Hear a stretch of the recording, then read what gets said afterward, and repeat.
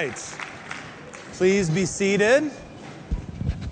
It is great to see everyone this morning. And as my wife said earlier, it's great to be back. We were traveling in Asia, and they gave me this beautiful Indonesian batik. Can you guys say batik? It's got to be a little quicker. Batik. Batik. And I promised them I'd wear it for you today, so that's what I've got on. Don't be jealous, but you cannot get it here in the States. Sorry. But we did have an amazing trip, and just really was encouraged to be with the fellowship, your brothers and sisters all over the globe, worshiping God, sometimes in English, sometimes in Japanese, sometimes in Bahasa, and it was really neat to sing some of the same songs, and every now and then we'd be singing in English, and everyone else is singing in a different language, but we got the same tune, so that was good enough, and we were having a good time enjoying that fellowship. As we came back, there's just so many things that we wanted to share with you guys, and just saw how many different ways God makes himself known on the earth. So today is called Let the Earth Hear His Voice. And I wanted to start out in Psalm 19 and to set the tone with this verse as we talk about this concept of God revealing himself and who he is in our world. It says in Psalm 19 verse 1, "The heavens declare the glory of God. The skies proclaim the work of his hands. Day after day they pour forth speech. Night after night they reveal knowledge. They have no speech, they use no words, no sound is heard from them, yet their voice goes out into all the earth." You know, when you think about the stars and the planets, you think about the orbits of the different moons and gravitational pull and all the galaxies that are out there. I don't know about you, but it begs me to believe that God exists. It gives me cause to credit the Creator for this incredible creation. I've shared this before, but Arlene and I got a chance to meet Neil Armstrong. I'm sure you guys know who he is, right? Outside of this picture. One of those guys that got to the moon and shared about it with us as we were talking with him in a really incredible situation. I don't know how it happened, but there we are in a room alone with Neil Armstrong and asking him, "Man, how was it?" And he was more concerned with holding our baby Talia at the time than he was with talking about being on the moon. And so he was kind of playing with her, and we were like, "Yes, sure hands do not exist. Please go ahead and take our baby." Not forever, just for a minute. But anyway, so we were hanging out with Neil, and he eventually said, "Yeah, at some point I looked back at the earth from the moon and I covered it with my thumb and I said, there must be a God." You know, there's certain things that you see in life, opportunities, windows into God's creation, and you say to yourself, there must be a designer, there must be a creator, there must be a God. It's kind of like when you see an amazing athlete do something, and you say, "Oh my goodness, that's like not humanly possible." And you say, there must be a God. When one of our brothers or sisters goes through a challenging time and comes through it miraculously, being able to repent or persevere or get through what seems like insurmountable odds, you say, wow, there must be a God. There must have been extra help that they got there.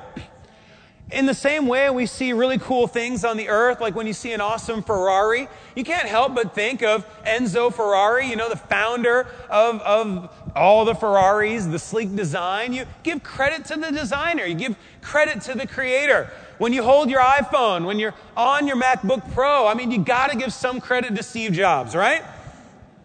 No, you don't? We got an opportunity to go to a museum in Japan, and there was an exhibit by a very famous artist, painter, fine artist, poet, revolutionary named Yayoi Kusama. And she's very obvious. When you see her art, you know it's her. It's really bright. Usually there's polka dots, and she matches it with what she's wearing. And you give credit to the creator. It's obvious, and it would be ridiculous if you gave credit to someone who wasn't responsible for what you're seeing. In the same way, each of us is God's art. We are athlete, we are art, we are Argument for the Creator. And we talk to people about God. We share our faith with people. And we express our gratitude to the divine designer. But the Bible also says in Luke 19 and 37 through 40 that the whole crowd of disciples one day began joyfully praising God in loud voices for all the miracles they had seen. They were saying, "Blessed is the King who comes in the name of the Lord, peace in heaven and glory in the highest." Some of the Pharisees in the crowd, they heard this and they said to Jesus, "Teacher, rebuke your disciples. Tell them to be quiet." And Jesus says, "Well, I tell you, if they keep quiet, even the stones will cry out." You know, the purpose of creation is to credit our Creator. And if we don't proclaim Him, even the stones are going to say something about it. But we do proclaim Him. We share about Him. And there's a lot of different ways that we do. We see God in all kinds of different ways, right? We see Him in small kindnesses. We see Him in reconciliation. We see Him in generosity. We see Him in great sacrifice. And in James 1:17, it says that every good and perfect gift comes from where? Comes from above, comes from God, comes from our perfect Father. I love this concept that goodness itself is a creation of God. We've been watching the show. Have you guys heard of the show called The Toy Box? Okay, if you haven't heard of it, it's a show on ABC. We've been watching it with the kids the last couple weeks, where people invent these toys, and they go on TV, and they pitch it to these different mentors and judges, and then they decide whether it's going to go on, and eventually one toy is going to be bought and sold by Mattel, right? It's kind of like Shark Tank, but with toys, right? And I started thinking about this concept as I was reading that passage again. Every good and perfect gift is from above, from God. And it's kind of like if you showed up to one of these shows, and they were like, "Okay, what's your invention?" And you said, "Well, today, what I have for you is goodness."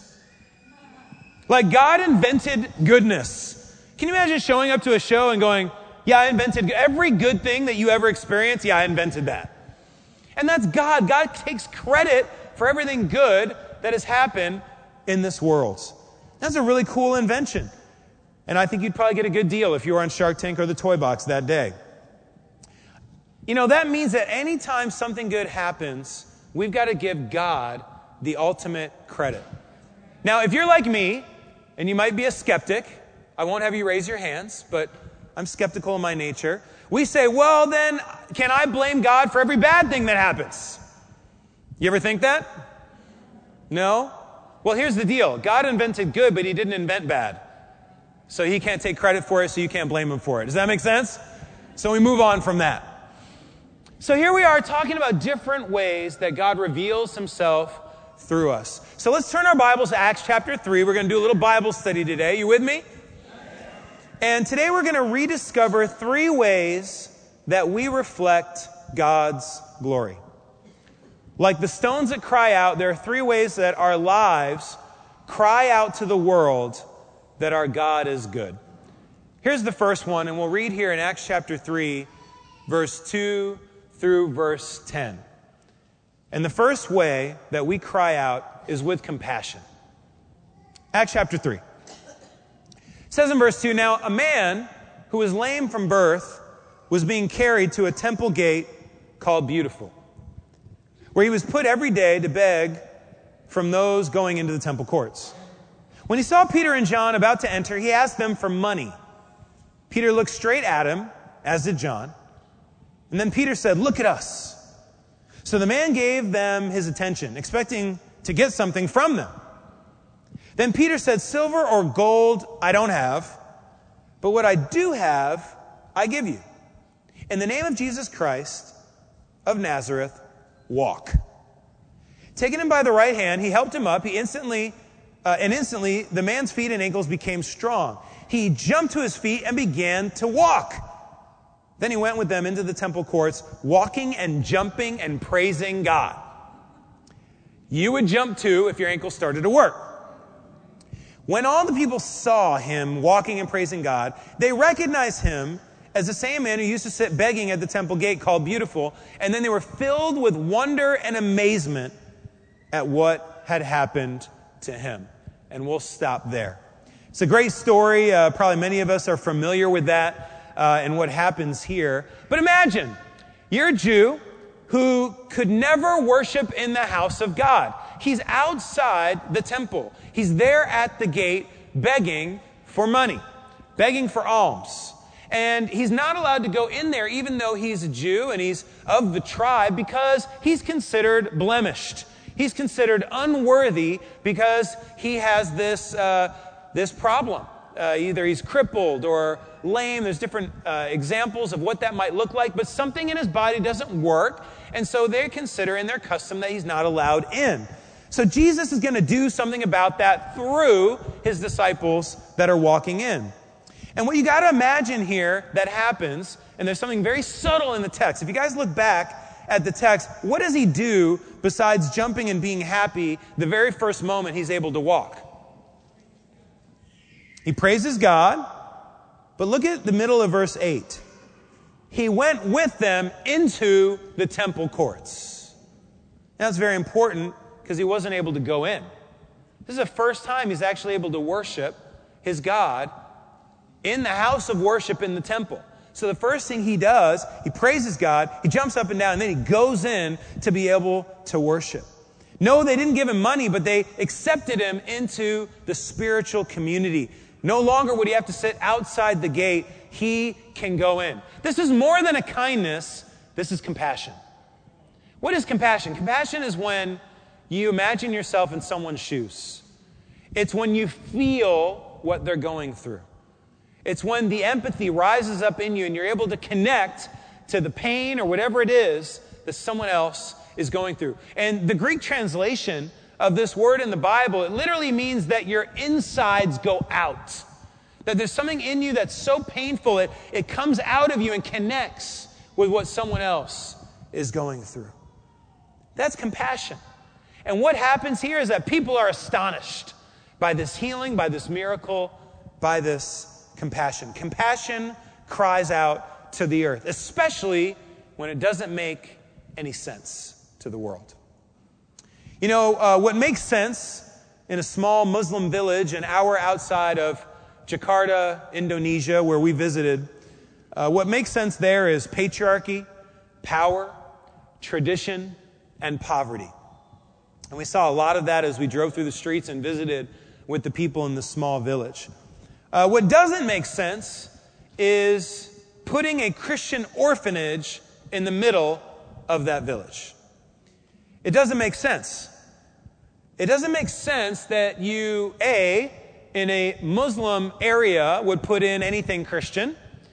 It doesn't make sense that it would be so anti-cultural that could potentially find great resistance in the community. It doesn't make sense that you would put this orphanage basically saying, you're not able to take care of your kids, so we're going to try to take care of them because you're not. It doesn't make sense. And yet, there it is in this community, and I'll show you a couple pictures of it. This is the road leading up to the orphanage, and I want to share with you a little bit about it. You know, this is an orphanage called Pelangi Kasih. Kasih is the word love. Pelangi is rainbow. And so the name of this orphanage outside of Jakarta is basically the rainbow of love. And you see it not only painted and illustrated on the walls of the orphanage, but you see all the different smiles on the faces of the kids there. This is Hannah. She is a special needs child that's grown up in the orphanage. No one wanted her, so she wasn't adopted. And basically, she stays in the orphanage, and she's almost of age where they're going to have to figure out as an adult what kind of life she's going to live. And so the orphanage there is actually thinking about hiring her to be able to work there in the orphanage because her options are very few. In fact, in this village, what normally happens to girls when they get of age is that their families start to rent them out to other families to be able to bear children for other Muslim families, and they would receive money for being able to do that. And so it's considered quite an honor for these young girls, 13, 14 years old, to be able to do this in this village. So Hannah was saved from quite a lot. This orphanage is doing amazing work. And here's a picture that we took while we were hanging out. Yes, they dab in Indonesia. Not sure what he was doing. He might have been in the middle of the dab there. I think that's Caleb. But we had a great time with the boys. Legally, there in Indonesia, if you reach the age of 5, you're not able to be adopted. So you, quote-unquote, age out very quickly. If you're not adopted as a small child, there's not a chance for you to be placed in a family. And so what you're looking at here are boys that are over the age of 5. They will be living in the orphanage. Now, you might think that's terrible, and there are a lot of challenges with that, and we do pray that these guys one day will find family, but what they do is they find family in the church community that supports them. And so they're growing up, they're going to school, they're going to church on Sundays, and a lot of these guys, when they reach 18, they study the Bible, and they decide what they want to do, and a lot of them become Christians. They decide that they want to follow God because they see the love of their mentors and the caretakers in this community, in this facility. And we were able to meet a couple of the women who didn't get adopted, grew up in the orphanage, and are now disciples of Jesus and work at the orphanage. And they are happy. I mean, smiles from ear to ear. We're so excited to be able to spend fellowship time with us. And it's just amazing. I saw a couple babies while we were there. And they're precious. And so sacred. This is on the right. This is Nico, and he is not a Muslim baby. This is Augusto, and he is a Muslim baby. And basically, the law also in Indonesia, which is the largest Muslim nation in the world, is that Muslim babies that are given up for adoption, even though they're given up by their family, if they're Muslim, they have to be placed in a Muslim home. And so the orphanage does a great job with trying to place those kids in great homes, great families with Muslim parents. These two are actually promised in adoption, and they're going to be swept up in love soon. Nico is actually being adopted by a family in our church over there in Jakarta, and Augusta is also finding a home. To me, I saw this picture and I thought, wow, it's so incredible to think about the trajectory of their lives. You know, I wonder if one day they'll reconnect and find out their story and find out that these two, both the exact same age, they look like brothers and they play so well together. And I caught this image as Augusto was hanging on to Nico's leg, just in love. They were just connecting, and it was just so cool to see them around each other. But this Muslim and this Christian, they're going to go their separate ways. But I thought, wow, what the orphanage is doing to help them. In the last several years, they've been able to place 124 children in adoptive homes. And I think that's very encouraging to see what the work is doing.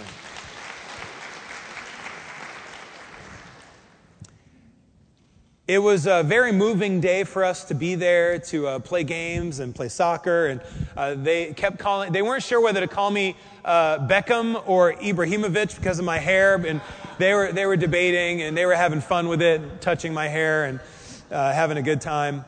And we were just having an incredible time connecting with them and also with the workers there. And they told us some stories that were really just so inspiring. And I want to share one of them with you. You know, a few years ago, they're already so countercultural, counter-religious in the community, and so there was some resistance in the community to what they were doing.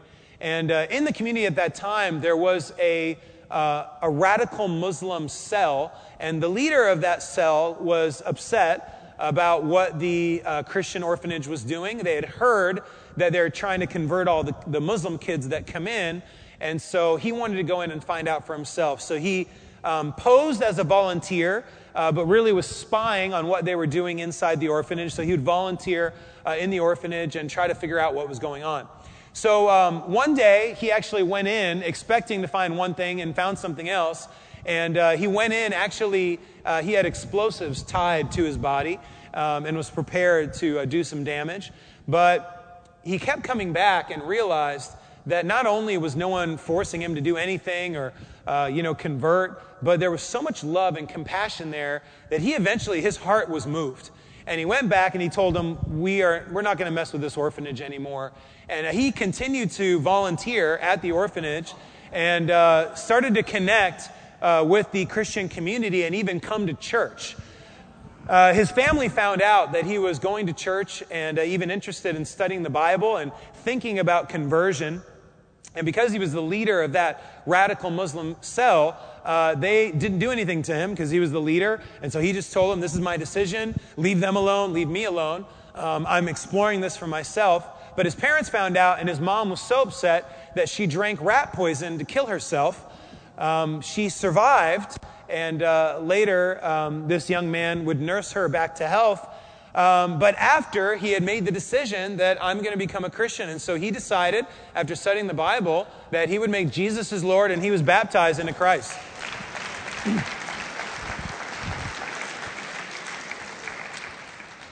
His name is Kumar Udin, and it's a little bit like Kaiser Soze. You hear these stories, and you're like, can this be real, And so I'm like, okay, I'm a skeptic, I already told you, and I believed it, and I was moved, and I was like, wow. I'm like, so is he around? Can I meet him? And they're like, yeah, he's going to be at church tomorrow. And I'm like, can you introduce me to him? I just want to meet him. So this is him right here, Kumar Udin.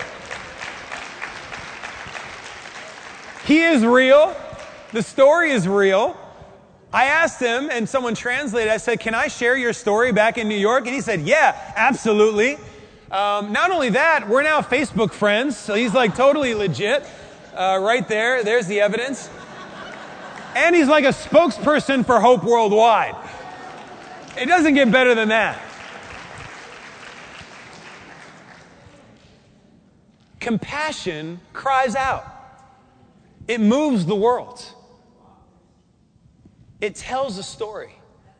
And it's a loud story of love. May we have a compassion like this. Putting ourselves in others' shoes, going in where they are, doing things that don't make sense to the world, but make perfect sense to God. Point number 2, our conviction cries out. Our conviction cries out. Let's continue our Bible study in Acts chapter 4 and find out a little bit later, after this cripple is healed, what happens and what's the response. In Acts chapter 4, verse 17. But to stop this thing from spreading any further among the people, we must warn them to speak no longer to anyone in this name. So the religious authorities got together, they called them in again, and they commanded them not to speak or teach at all in the name of Jesus. But Peter and John replied, which is right in God's eyes, to listen to you or to listen to him? You be the judges. As for us, we cannot help speaking about what we have seen and heard. After further threats, they let them go. They could not decide how to punish them because all the people were praising God for what had happened. We'll stop there. The religious system at the time did not know how to respond to what was happening. The cripple was healed in front of everyone. There was all these witnesses. He went into the temple courts and worshiped God. The people were starting to transfer their faith from whatever that system was into Jesus, into the message of the gospel. And so when they didn't know how to respond, they brought him in, and they did what some people do when they don't know how to respond. They threatened them. It's like a little kid that has no comeback or nothing left to say. They might resort to threats. You better stop or else, or I'm going to do this to you. And it's a sign of desperation, and it can get ugly, and it doesn't just exist in the kid community, right? Sometimes adults can resort to this kind of desperate plea. So Peter and John have to deal with this threat.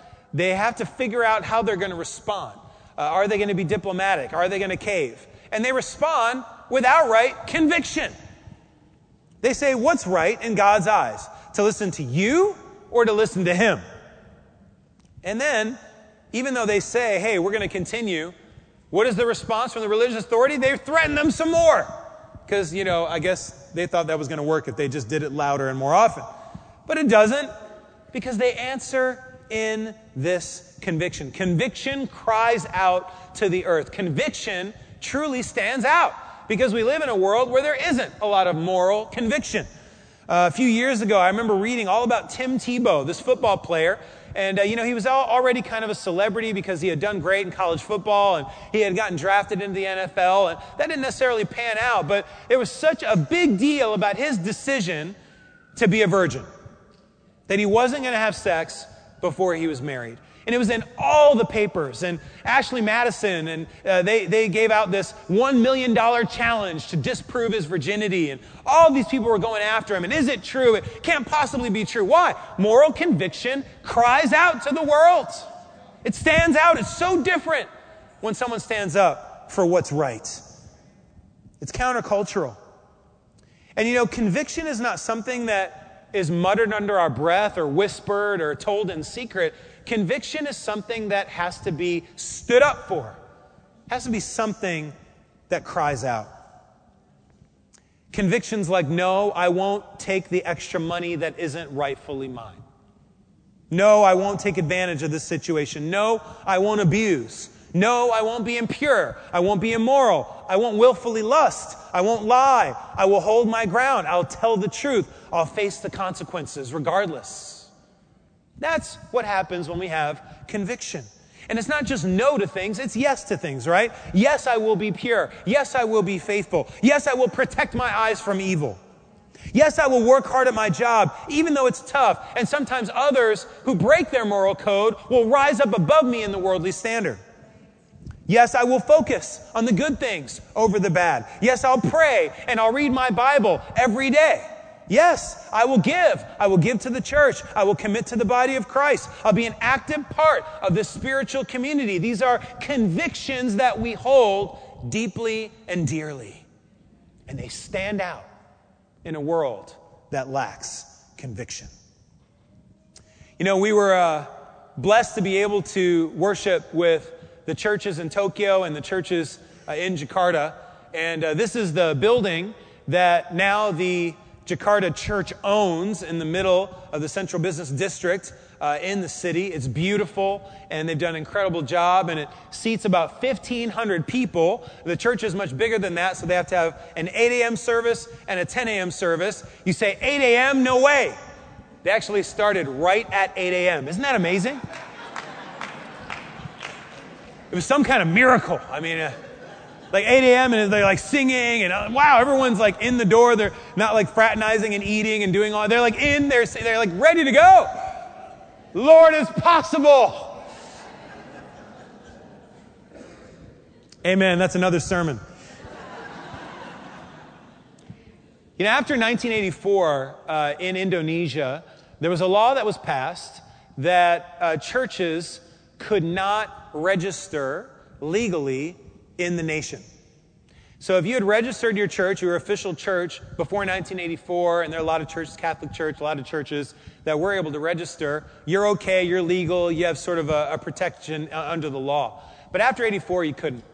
And so our church went in there, and we were planting churches all over Asia, and Singapore had gone in with a group here to Jakarta, and they were praying, God, we don't want to, it's a very corrupt place, the government is very corrupt. And they didn't want to have to kind of fall into the same pattern that a lot of other people did and have to bribe someone and pay off someone. They wanted to have conviction, and yet they also wanted to be a legal entity in the nation. And so they're praying, trying to figure out what to do. And it was amazing. One of the brothers in the church worked for the Joint Chief of Staff in the government.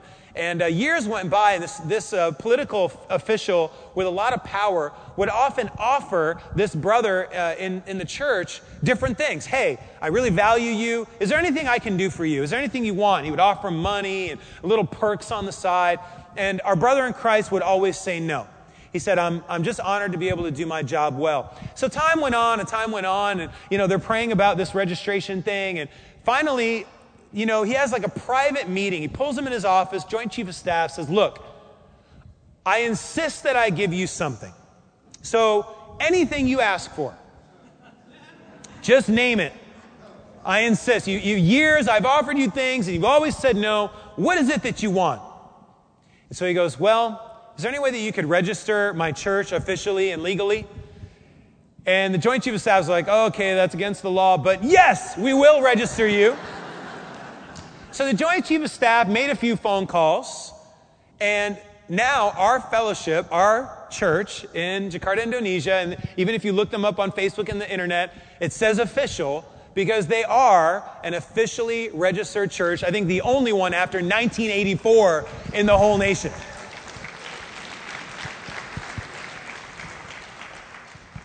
They, over the last several years, they've had a lot of success helping very prominent business people come into the church. And, you know, a lot of these guys are official, not official, they're big-time owners of factories, companies, CEOs, etc., and they're used to the corrupt way of doing business in the nation. And so one of the things that the church does when they study the Bible with these guys is they challenge them to no longer participate in that corrupt way of doing business. In return, as we were hearing stories both from many of the business people and also some of the church leaders, often as they're studying the Bible, they say, okay, I will do that, but you tell me first, how are you a registered church? They always ask this question because they know that in the church community, the Christian church community, a lot of churches, mega churches, evangelical churches have gone into Indonesia and they have become registered because they bribed someone or they basically bought into the system so that they could have registration status, but they did it in a way that kind of everyone does business there. And these guys wanted to know, if you're asking me to clean up my act, I want to make sure your act is clean too. And then they tell this story. And after that, they're like, I want to be part of your church.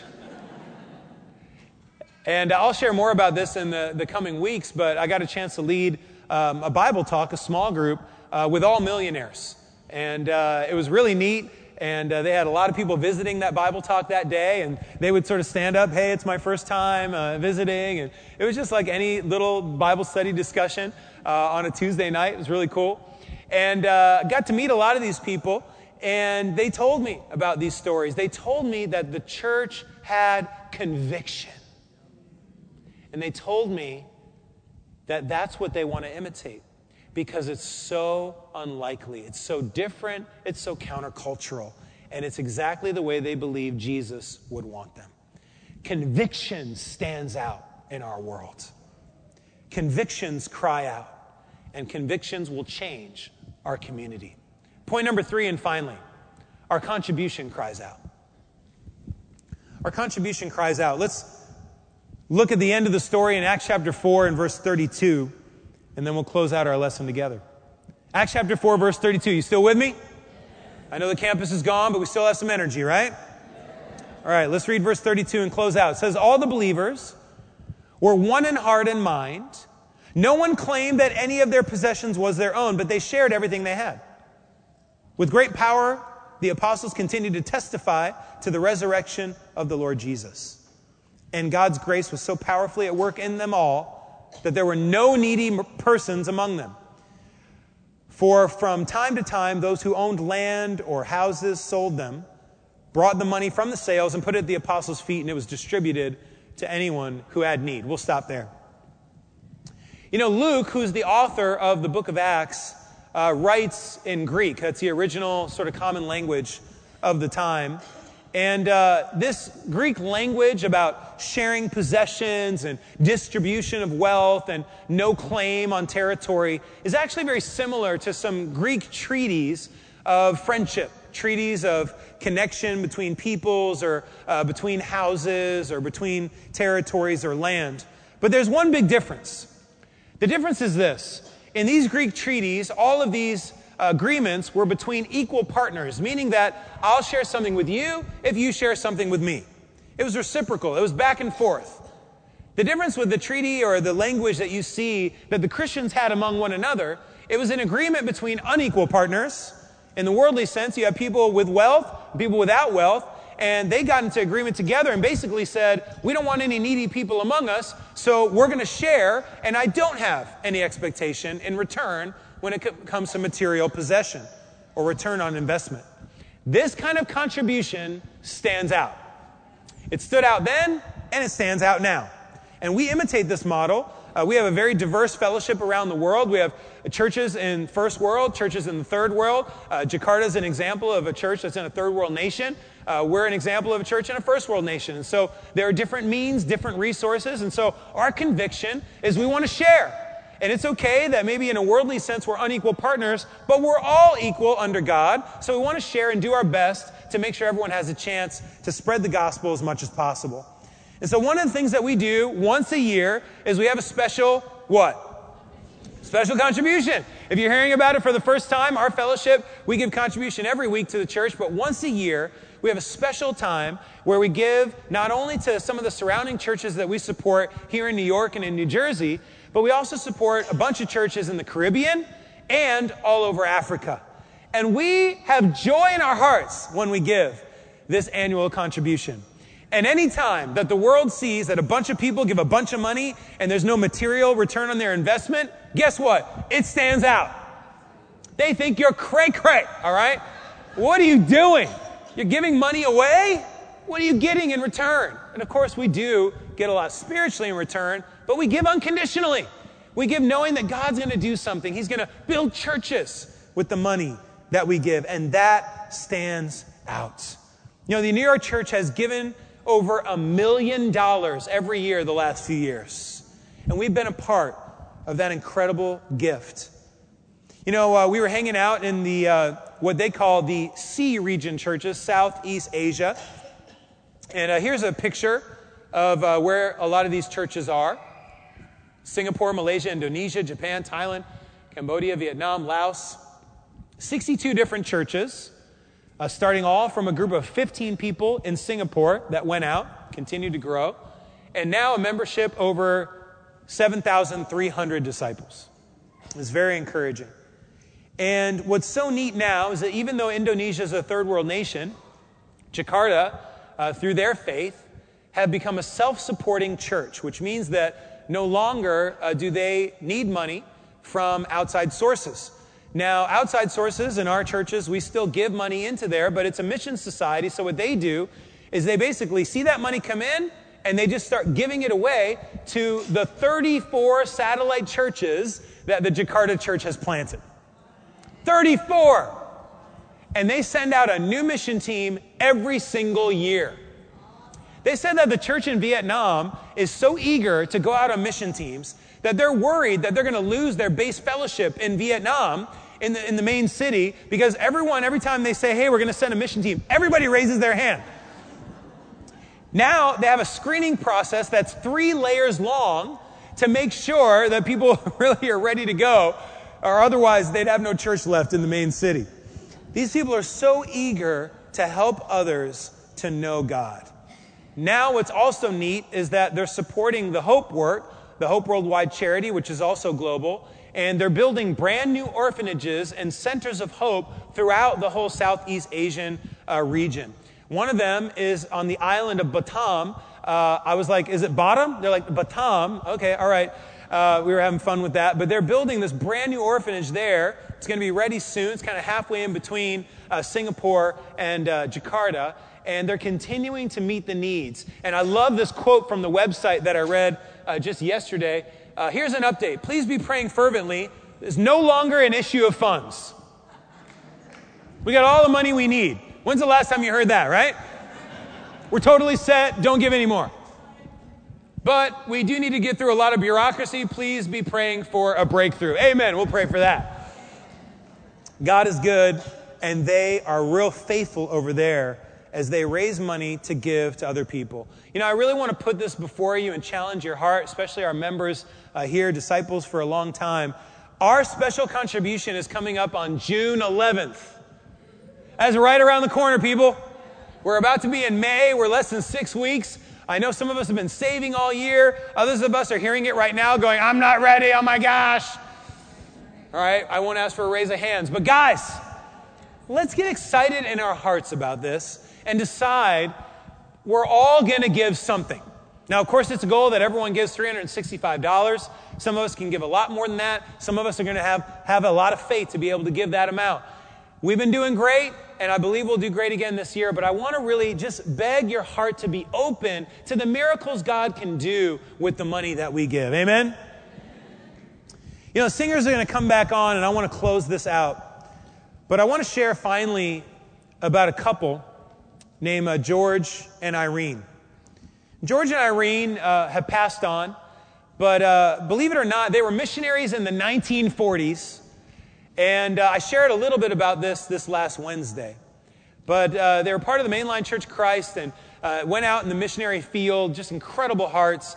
And they got into Japan, and they had taken a special contribution before they went to Japan to share their faith. And they raised, in 1949, a whopping $3,000. With that $3,000, they were able to do a lot. 3 of the things they were able to do is they bought land for a Christian cemetery, they bought land for a Christian camp by Mount Fuji, and they also bought land to build a church with a parsonage connected. It's so neat because that $3,000 went a long way. Time would go on, and in the 1990s, they would connect with our fellowship there, and Frank and Erica Kim were leading the work on the mission field in Japan. And by then, the building had kind of worn out a little bit, and they had already kind of outgrown it. And so they were praying that God would do a miracle and help them to be able to make a bigger space so they could fit all the people that were coming. So they were praying, and basically, and I shared this on Wednesday and on Thursday with the artists, is that the government came in and said, we want to buy part of your land. I mean, we're building a road here, and we need about maybe 6 or 7 feet by 15 feet of the front of your property.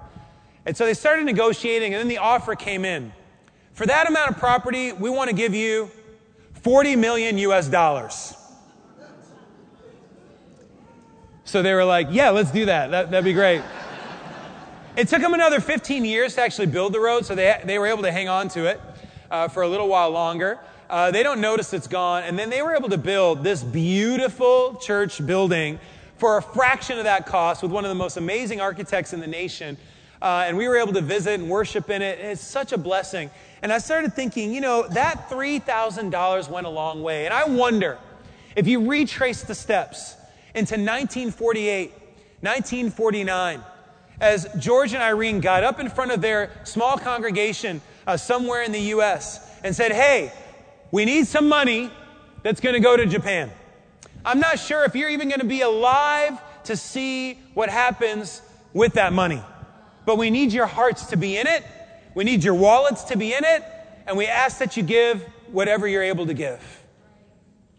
And that $3,000 has continued to give. And God multiplied that $3,000, not just to the many souls that have been saved and the work that's been done, but $40 million, people. So I don't know what's going to happen on June 11th. But I do know and I do believe in a powerful God that can multiply our hearts and our gift. Do you believe it? God multiplied it. He multiplied it into what you see before you, and I believe He's going to do it again. But as we close out today, we want Him also to multiply our faith so that our compassion can cry out, our conviction can cry out, and our contribution can cry out. Guys, according to our faith, it will be done. Let's stand up. We're going to step out in faith and stand up in these areas and model today in New York City what a community of faith is supposed to look like. So the earth will indeed hear His voice. Let's sing and close out together. Amen.